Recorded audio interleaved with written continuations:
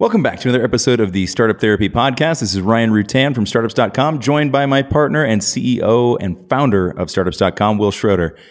Will, this is becoming a refrain that I'm getting tired of repeating, but we are still in the middle of the whole COVID thing. Work from home is on everybody's mind. Actually, escaping work from home might be on people's mind now. This has been an interesting turn of events. Everybody that wanted to work from home is now forced into it, and they're not sure anymore. But one of the questions that this brings to bear is, there's been a case for a long time that, there's density, there's a lot of things that go on in big cities that can be important for startup companies. And now that people are being forced into a work from home situation, that discussion is being revisited with fair frequency. And if you're not going to have that same kind of density, you're not going to have that same physical proximity, is it still better? Was it ever still better? What are the pros and cons of being in a big city at this point? Well, I think it's interesting because part of the pros of being in a big city, and we'll give some background here as to kind of, our experiences living home and abroad and all these other places. But part of the advantage is the fact that there's a high density of people that, you could work with, hire, meet, et cetera. But what if they're not there anymore? Or what if the congregation factor, ergo even having an office, all of a sudden goes away?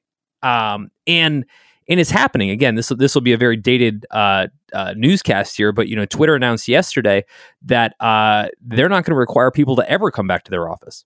And so, strong move.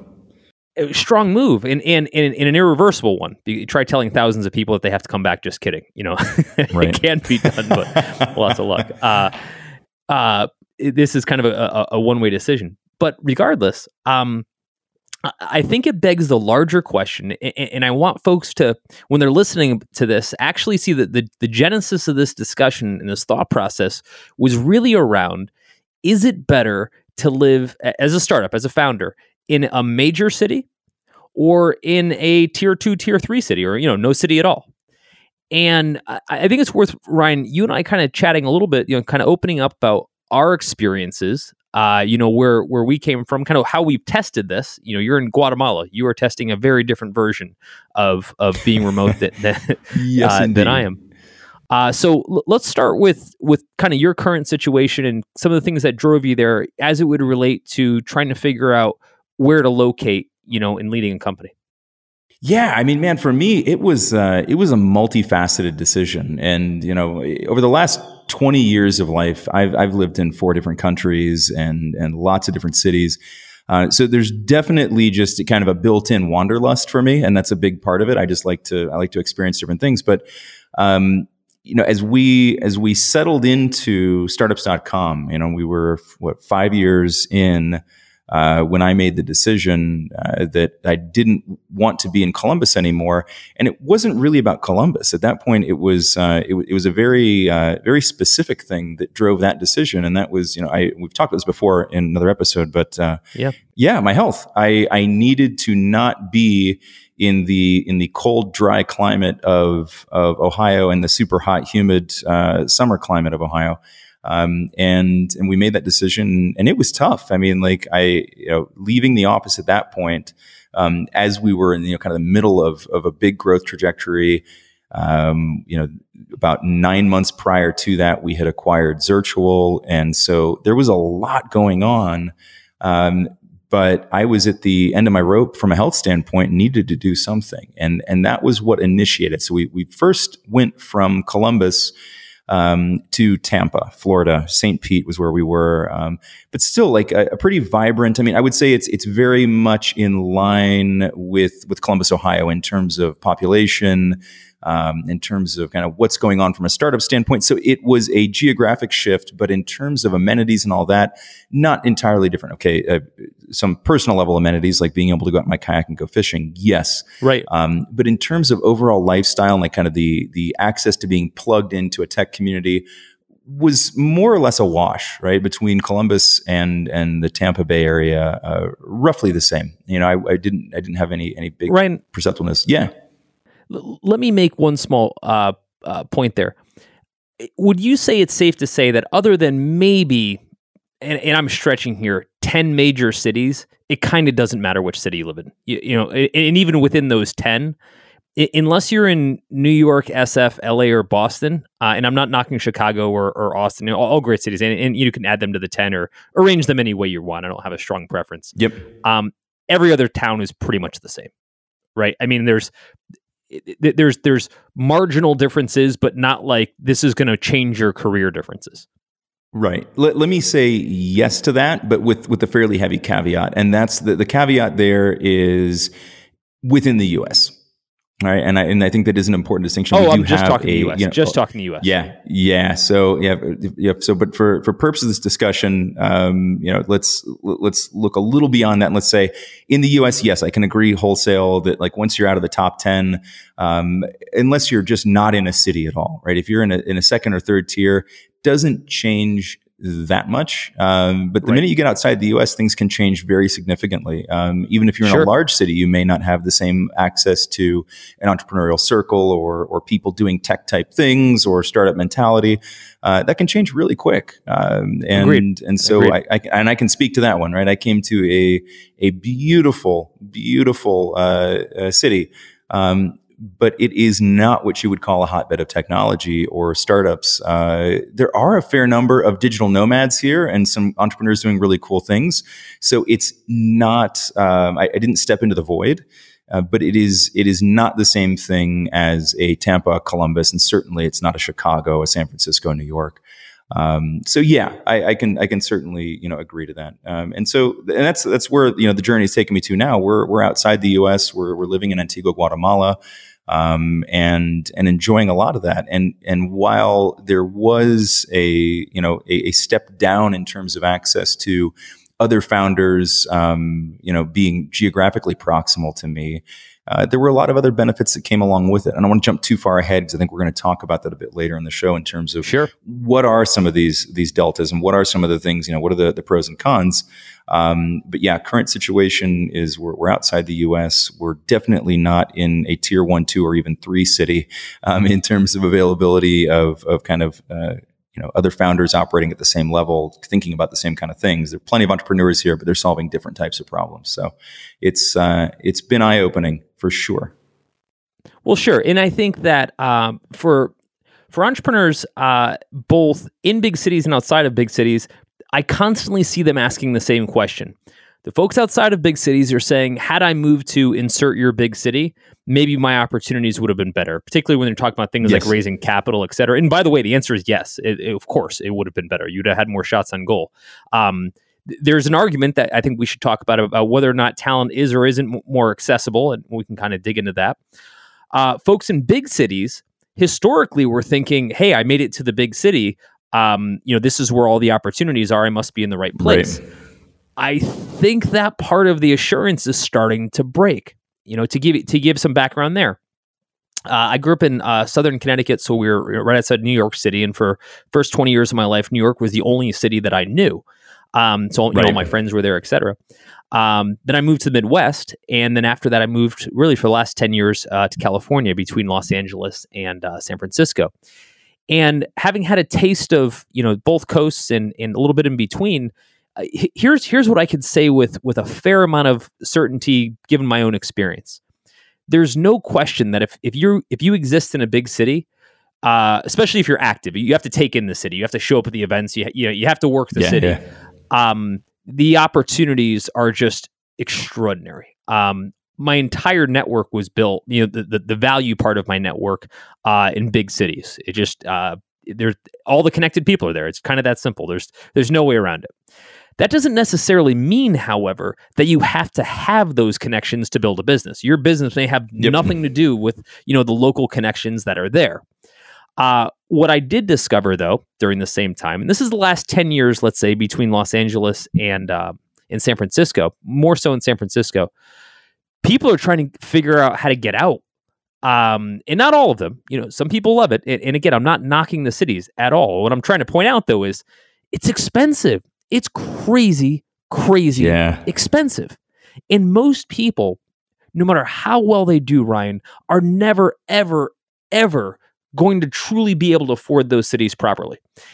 And I think in your 20s, you're okay with that, right? If you have a little bit of hardship, you had nothing a minute ago, so it's not that big of a delta. But boy, once you get into your 30s and beyond, the point where a lot of folks are either planning families, but if they're not planning families, they're just kind of settling into their world. And you come to the realization that you can't afford to. That's a huge issue. And it's a startup issue because it's a founder issue. All of my friends in LA, in SF, even the ones that have done fairly well for themselves, complain about the same thing. And they all say the same thing. If I took the amount of money that I'm spending on wherever I'm living right now and went literally anywhere else, I would live like a king. Yep. Right? So there's no one that hasn't had that thought process. What's changed dramatically, and this is why we're talking about it in the last month or two, is now you just might have to. Or said differently, like let's take Twitter. It sort of doesn't matter where you live because you're not going into an office anyway. You can still say, well, I'm still going to make the connections, etc. But bear in mind that a lot of people are never going to go back to an office. And so the value proposition of density, of huddling around the center of a city, is about to be unwound. And I think it's worth saying, what was the pros and cons before all this went down? Yeah, I think it's interesting. If you look at the trajectory of this whole thing, right? If you go back in time, when the density started to form, there was definitely a golden age in which places like San Francisco and New York represented an outsized value, right? Where you all of a sudden had this density, you had all these people working on all these cool things, and everything just sort of made sense to be there. But then the costs caught up with it, right? And at some point, those leveled out, right? And now, yeah, you get an increased benefit in being in a big city, but it comes at an increased cost. One of the things I realized at some point was that my big city connections, my big city network, were good at solving problems that were specific to being in the big city. If you weren't inside the big city, you actually didn't need that network, right? Like, yeah, it's easier to raise capital if you're on the West Coast. You also probably need to. Right. I realized that, when I was asking questions of my big city friends and big city network, it was like, well, man, I can't find a developer for less than $200K. Can you help me figure this out? If I was anywhere else, I didn't have that problem. So I didn't need it. Ryan, I want to build on that a bit because this is all part of the same kind of compounding issue. When I was building a company in LA, and we were hiring developers, and this is circa 2007 was the first one that I built in LA. The average developer was going to cost me between $150,000 to $175,000. Now, mind you, that's actually a pretty long time ago, and that was still a fair amount of money back then. And it wasn't for that great of a developer. I'm not knocking developers. I'm just saying, that wasn't like, oh my God, we're going to pay a huge premium for the developer. It's just, standard developer. Right. You weren't pulling a CTO off of a Fortune 500 company, right? This was just a... No. I was pulling a line level developer with 6 years of experience, kind of, right? And I remember thinking at the time, what a huge strain this is on my business. Because now I'm paying such an increased rate for this person. Mind you, prior to that, I was hiring people in Ohio, obviously a bunch of different salary band. But here's the shitty part for them. Even with that, huge salary relative to me, those salaries certainly gone up since then, they're not living that well.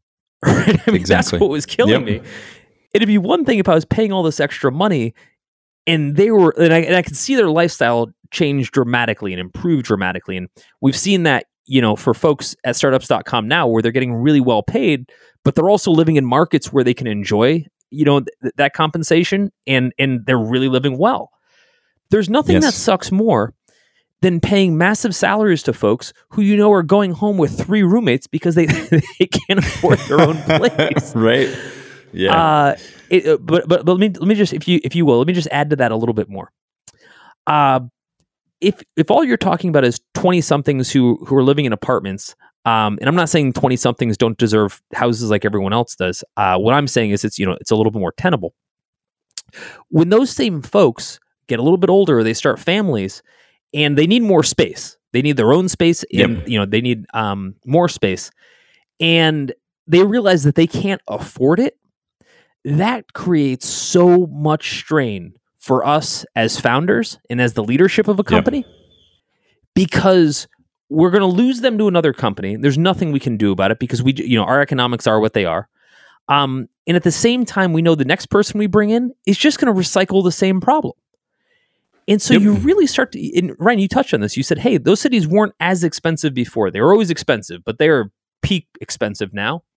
Yeah, you're paying a premium for it. You're absolutely paying a premium. I would argue that the costs in so many cases have now outstripped the benefit. I mean, I think even 3 or 4 years ago, I might not have said the same thing. But I think in coming into this year, I think I already would have been saying that. And certainly now, as we start to look at this major shift towards work from home, and kind of going fully remote with some of these large companies making these declarations that people are never going to come back to an office, at least for now.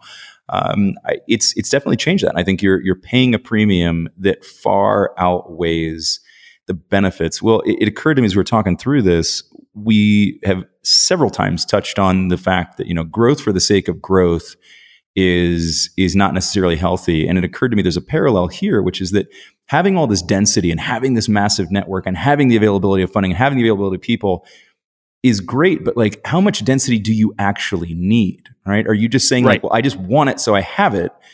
Okay, cool. But if you're paying a premium for that, whether you use it or not, right? You wouldn't rent a 5-bedroom apartment in San Francisco to live by yourself in one of the rooms, right? You wouldn't do that. Right. And so if you're paying a premium for all these other network effects and availability of capital and availability of talent that you don't actually need or aren't going to tap into, you're wasting your time and your money. Big time. Agreed. Right? And that's another aspect of this we haven't even touched on yet. You were talking about the fact that, your entire network in LA was basically saying the same thing, which is that, everybody's complaining about the cost. The other major one that I hear is how much time people waste in those cities.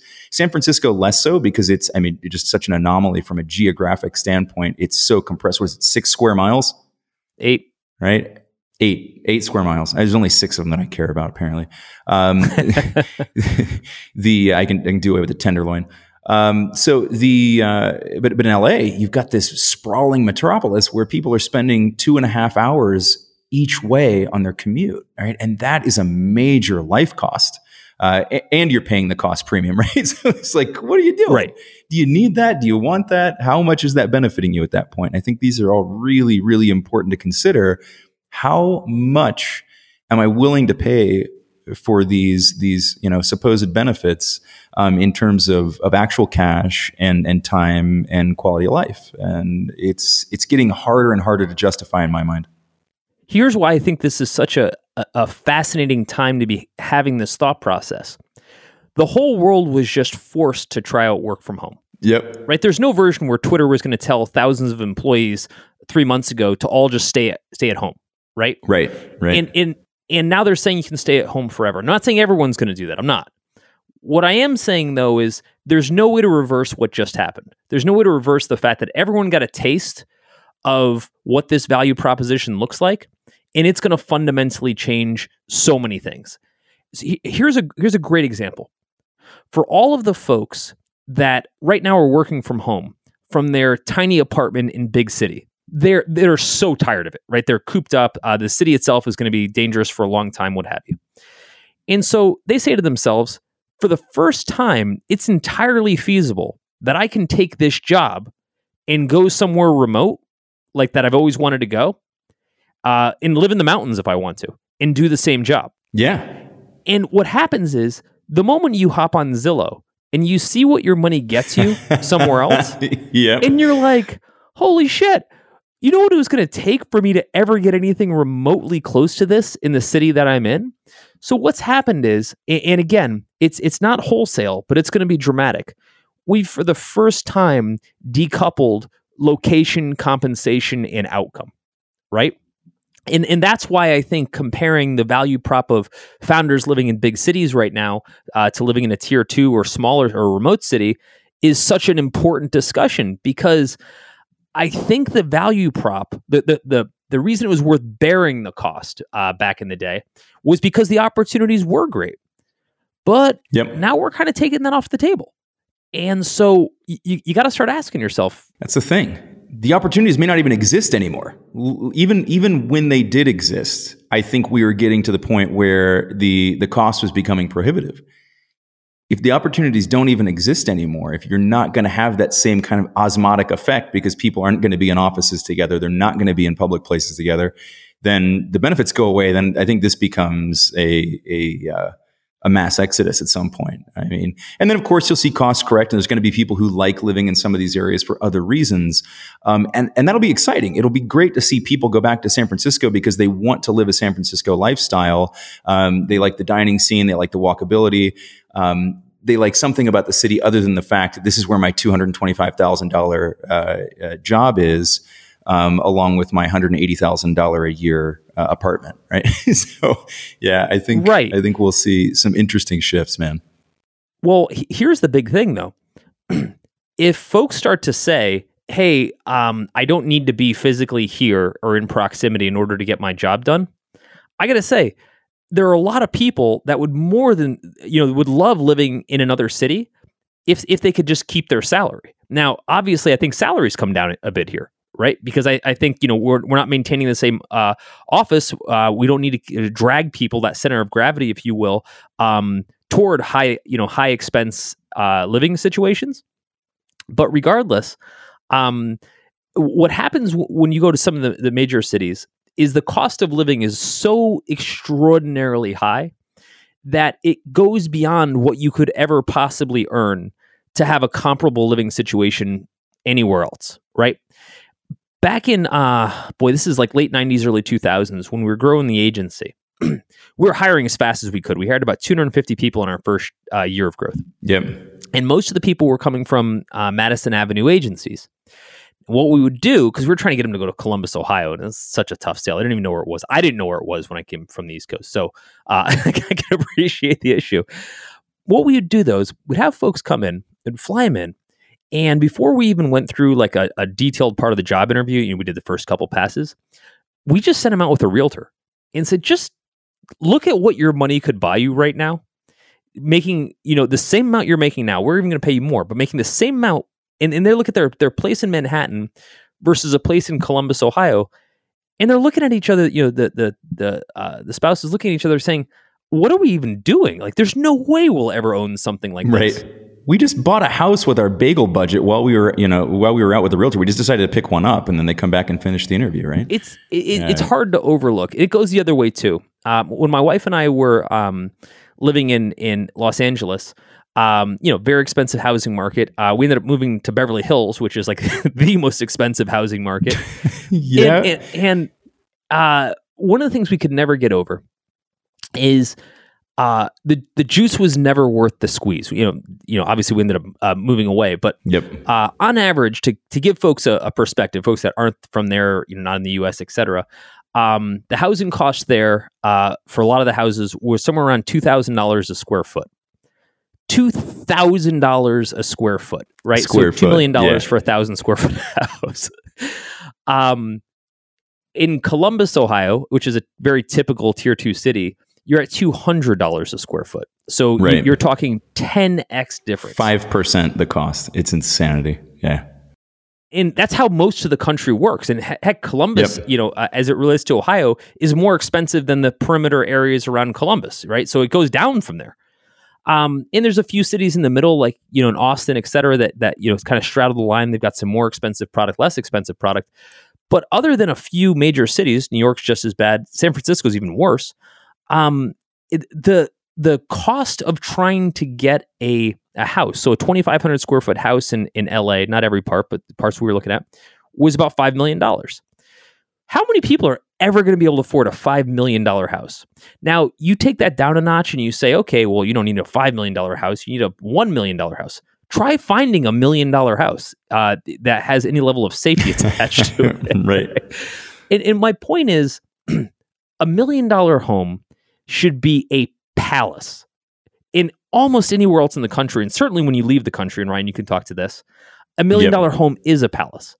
Now, I'm not saying people should be able to afford $1 million homes. I mean, I still think that's a huge luxury. What my point is, for what folks were making to barely get by in a big city, they could live in a palace and never have to worry about buying a house again, pretty much anywhere else. And now, with what's just changed, that's actually feasible. You can have your cake and eat it too. You can get big, a big city job with small city costs. And I think it's a huge game changer. It is. I mean, and it's going to have major implications for these tier 2 and 3 cities. The economies there will now have the benefits of people with salaries that wouldn't have been sustainable in those markets. And of course, salaries will adjust down as people move out of these areas, and companies realize they can get away with normalizing salaries. That'll happen. But it's not going to, they're not all of a sudden going to say, like, well, you move to Columbus, we're going to pay you a Columbus salary. They're going to take some of those salaries with them, right? Right. And that's going to have a major impact. Of course, it's going to have a major impact on the tier 1 cities to the negative, right? In a lot of cases, they're going to have to normalize down. Correct.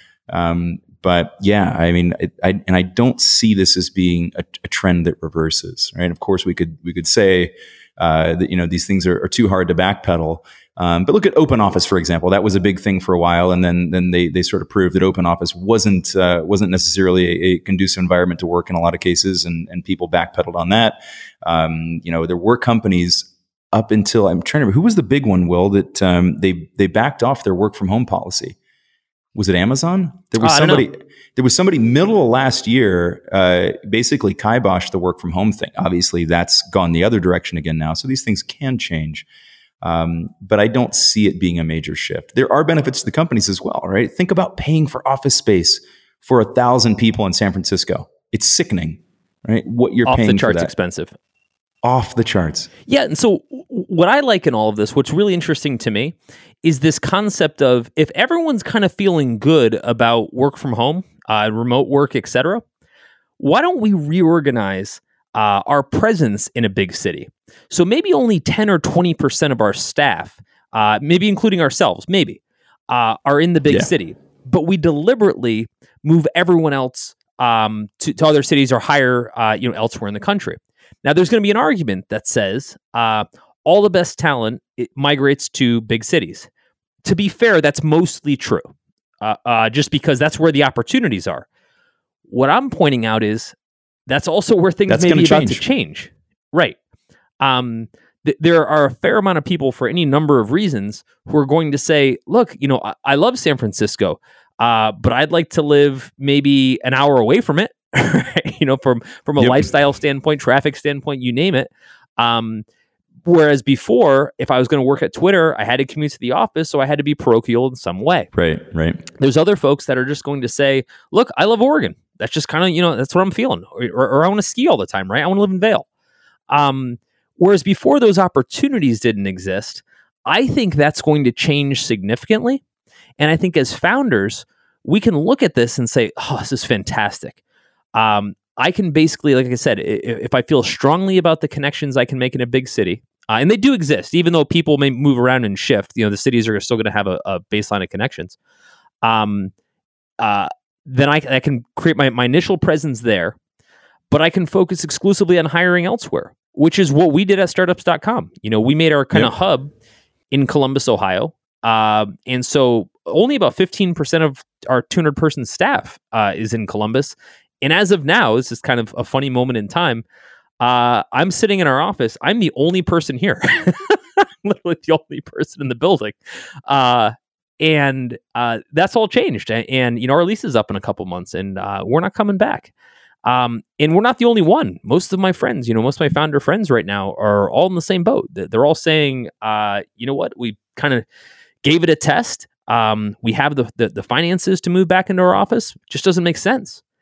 And so, Ryan, I think what's going to be really interesting, and I think it's so valuable to explore for founders, is this concept of a small hub, if that's even necessary, but actually focusing on creating a distributed workforce, so you can go to where the talent is and not be trying to fight for it in your big city. Yeah, no, I think it makes a ton of sense. And the other thing, I mean, there's a lot to be said for this. So when you concentrate all of your resources in one place, you benefit from the resources in that place. But if not all of your clients are centered there, for example, if you do, large scale enterprise work, your clients probably aren't all in the same place. So you may even want to spread some of that concentration and say, like, okay, well, let's be in Chicago, let's be, in San Francisco, let's be in LA, let's be in New York. Let's be where our clients actually are, right? Let's focus on being proximal to the people it actually matters to. And so instead of just saying like, well, this is where we've built our density, we're just going to keep adding to the pile here. You can start to think about, well, where do we hire? Where do we place resources so that there's actually some benefit to the geography again, as opposed to just where do we find the talent? And, to circle back on this point of the talent being able to kind of go where they want to now, for anybody who's already a proven talent, that's going to be really easy to do. They've earned the right to say that, yes, I want to work with you. Yes, I want this opportunity with you. But here's where I'm going to live. And for proven talent, the employers won't have a problem with that, right? If you want to work with that person because they have a specific proven track record, do you really care where they live? Given that you're not going to have an office anyways, it takes that off the table, right? Which I think is really cool. I think that now, rather than having for the talent to go where the jobs are or the jobs to locate where the talent are, we can just get back to being where we want or need to be and sorting out the rest of it. And I think that's going to become far, far easier, given the changes that are being kind of foisted upon us at this point. But I hope that we will come to accept this and actually embrace it, and that things get better for people on the back end of this. Well, I think there's a few things that are kind of undeniable that also accelerated things very quickly. I think you had an era that moved from asynchronous communication through email to synchronous communication through Slack. Yep. Or other chat tools, et cetera, which I think really advanced remote work in a dramatic way. And I always make the joke that we live on Slack all day long, so much so that when we were at the office, you didn't even hear anybody ever talk. Like, instead of talking to the person next to you, you just sent them Slack messages because you could do it while you're sending 5 other Slack messages at the same time. 100%. You and I sat so close together, we could touch each other, and yet I could count the number of words that passed audibly between us on one hand. And it just, again, is that good or bad? Who knows? But as far as the moment I went to California and you went to Guatemala, it changed nothing. We went from being, a few feet apart to being thousands of miles apart, and not a single thing changed. We were still only actually separated by milliseconds, right? Yeah. And so I think that was dramatic. I think more so than anything with COVID, what just changed is the rise of Zoom. The rise of video conferencing in telepresence. And whereas tons and tons of people would have been on the fence about it in one way, shape, or form, now it's become a de facto, again, whether you like it or not. And so now we're in a place where folks, if they haven't embraced it, they've been completely, Luddites have been disconnected from the world. Right. But I think at this point, if your collaboration tools are so implicit in how everyone collaborates and works with each other, and they're all remote tools, I mean, right now, calling a meeting with humans seems, again, COVID notwithstanding, seems like a huge waste of time. I can get the same outcome in about 9 minutes over a Slack chat or a Zoom call, etc. Yep. And so, in the same way that sending an interoffice memo or a letter feels like snail mail, feels like such a dated exchange, I think the premise of being in an office where everyone's working together to solve problems, it ain't what it used to be. I enjoyed it while it lasted, but I can't give you a lot of good reasons why it's still relevant. You know what I mean? Well, I think it's the social aspect of it. I mean, at the end of the day, humans are still very much social creatures. So the idea that we're all going to go to just like telepresence for our entire lives is not going to happen. And this is the argument that I get back from people. They're like, well, but isn't it harder to build camaraderie amongst the team? Isn't it harder to do this? Isn't it harder to do that? And I'm like, well, not necessarily. I mean, you flex the muscle of doing that in person for a lot longer, so you're better at it. Right. But I can make the argument that you can do just as much remotely. The other thing, and this comes up with school as well, as we've gone through our explorations of school and what we're going to do with school, and this was happening for us before COVID. I mean, now it's very much like do we just go to homeschool, which we've done before. And one of the arguments that always comes up, and it's the same one that I'm facing now, with company culture, was that, well, what about the socialization? My response to that is always, school is there to educate children about mathematics and grammar and science and many other things. I'm not leaning on them to socialize my children, right? That's my job and my social circle's job to socialize my kids. And in the same way, if socialization was the only reason you were having meetings at the company, then stop having meetings and start having social gatherings and actually enjoy the damn things and not feel like you're wasting time. So I think that, there will be some difficulties around this, and people will not just take to it like fish to water. But I think, to your point, we are already using all of these tools. It's going to come down to a matter of shifting how much time we're spending in the tools, and kind of what else gets replaced with them at this point. But it's not a full magnitude leap like it would have been 10 years ago. If this had happened 10 years ago, we'd all be shitting ourselves because we wouldn't be used to the tools. The stars aligned. We're already most of the way there. Yeah, the stars aligned. We'd already made most of the trip. We were almost to the destination anyways, and now it's been forced upon us. But it's not like everybody had to run around and go, oh my God, what do we do? Well, we just use Zoom more, right? We just use Slack more. We use the telephone more, right? And that was it. So yeah. Luckily, we're in a position where we were primed for transition. I think what's so important to me, I think as founders listening to this, I think what you should be thinking is not, did we lose the office? Maybe. It's, what did we gain out of this? Right? Yep, 100%. Again, we gained so much more flexibility with our own company, with our own staff. We gave our staff light years of life back. Right? In other words, be able to spend with their family, their friends, etc. Just do stuff around the house that they normally never get to do. Sleep in a day, I don't know. Wait, and what? I think for a lot of the folks that are making this transition, give it a year or so. Give it a year or so to realize that at first you're thinking about the things you don't have, and it'll quickly transition. Because Ryan, you've been through it. I worked remotely when I was in California. It'll quickly transition to, look at all the things that I'd never want to give up again. Like the idea that going back into an office or having to pay the rates of a major city are never going to sound exciting again. You know what I mean?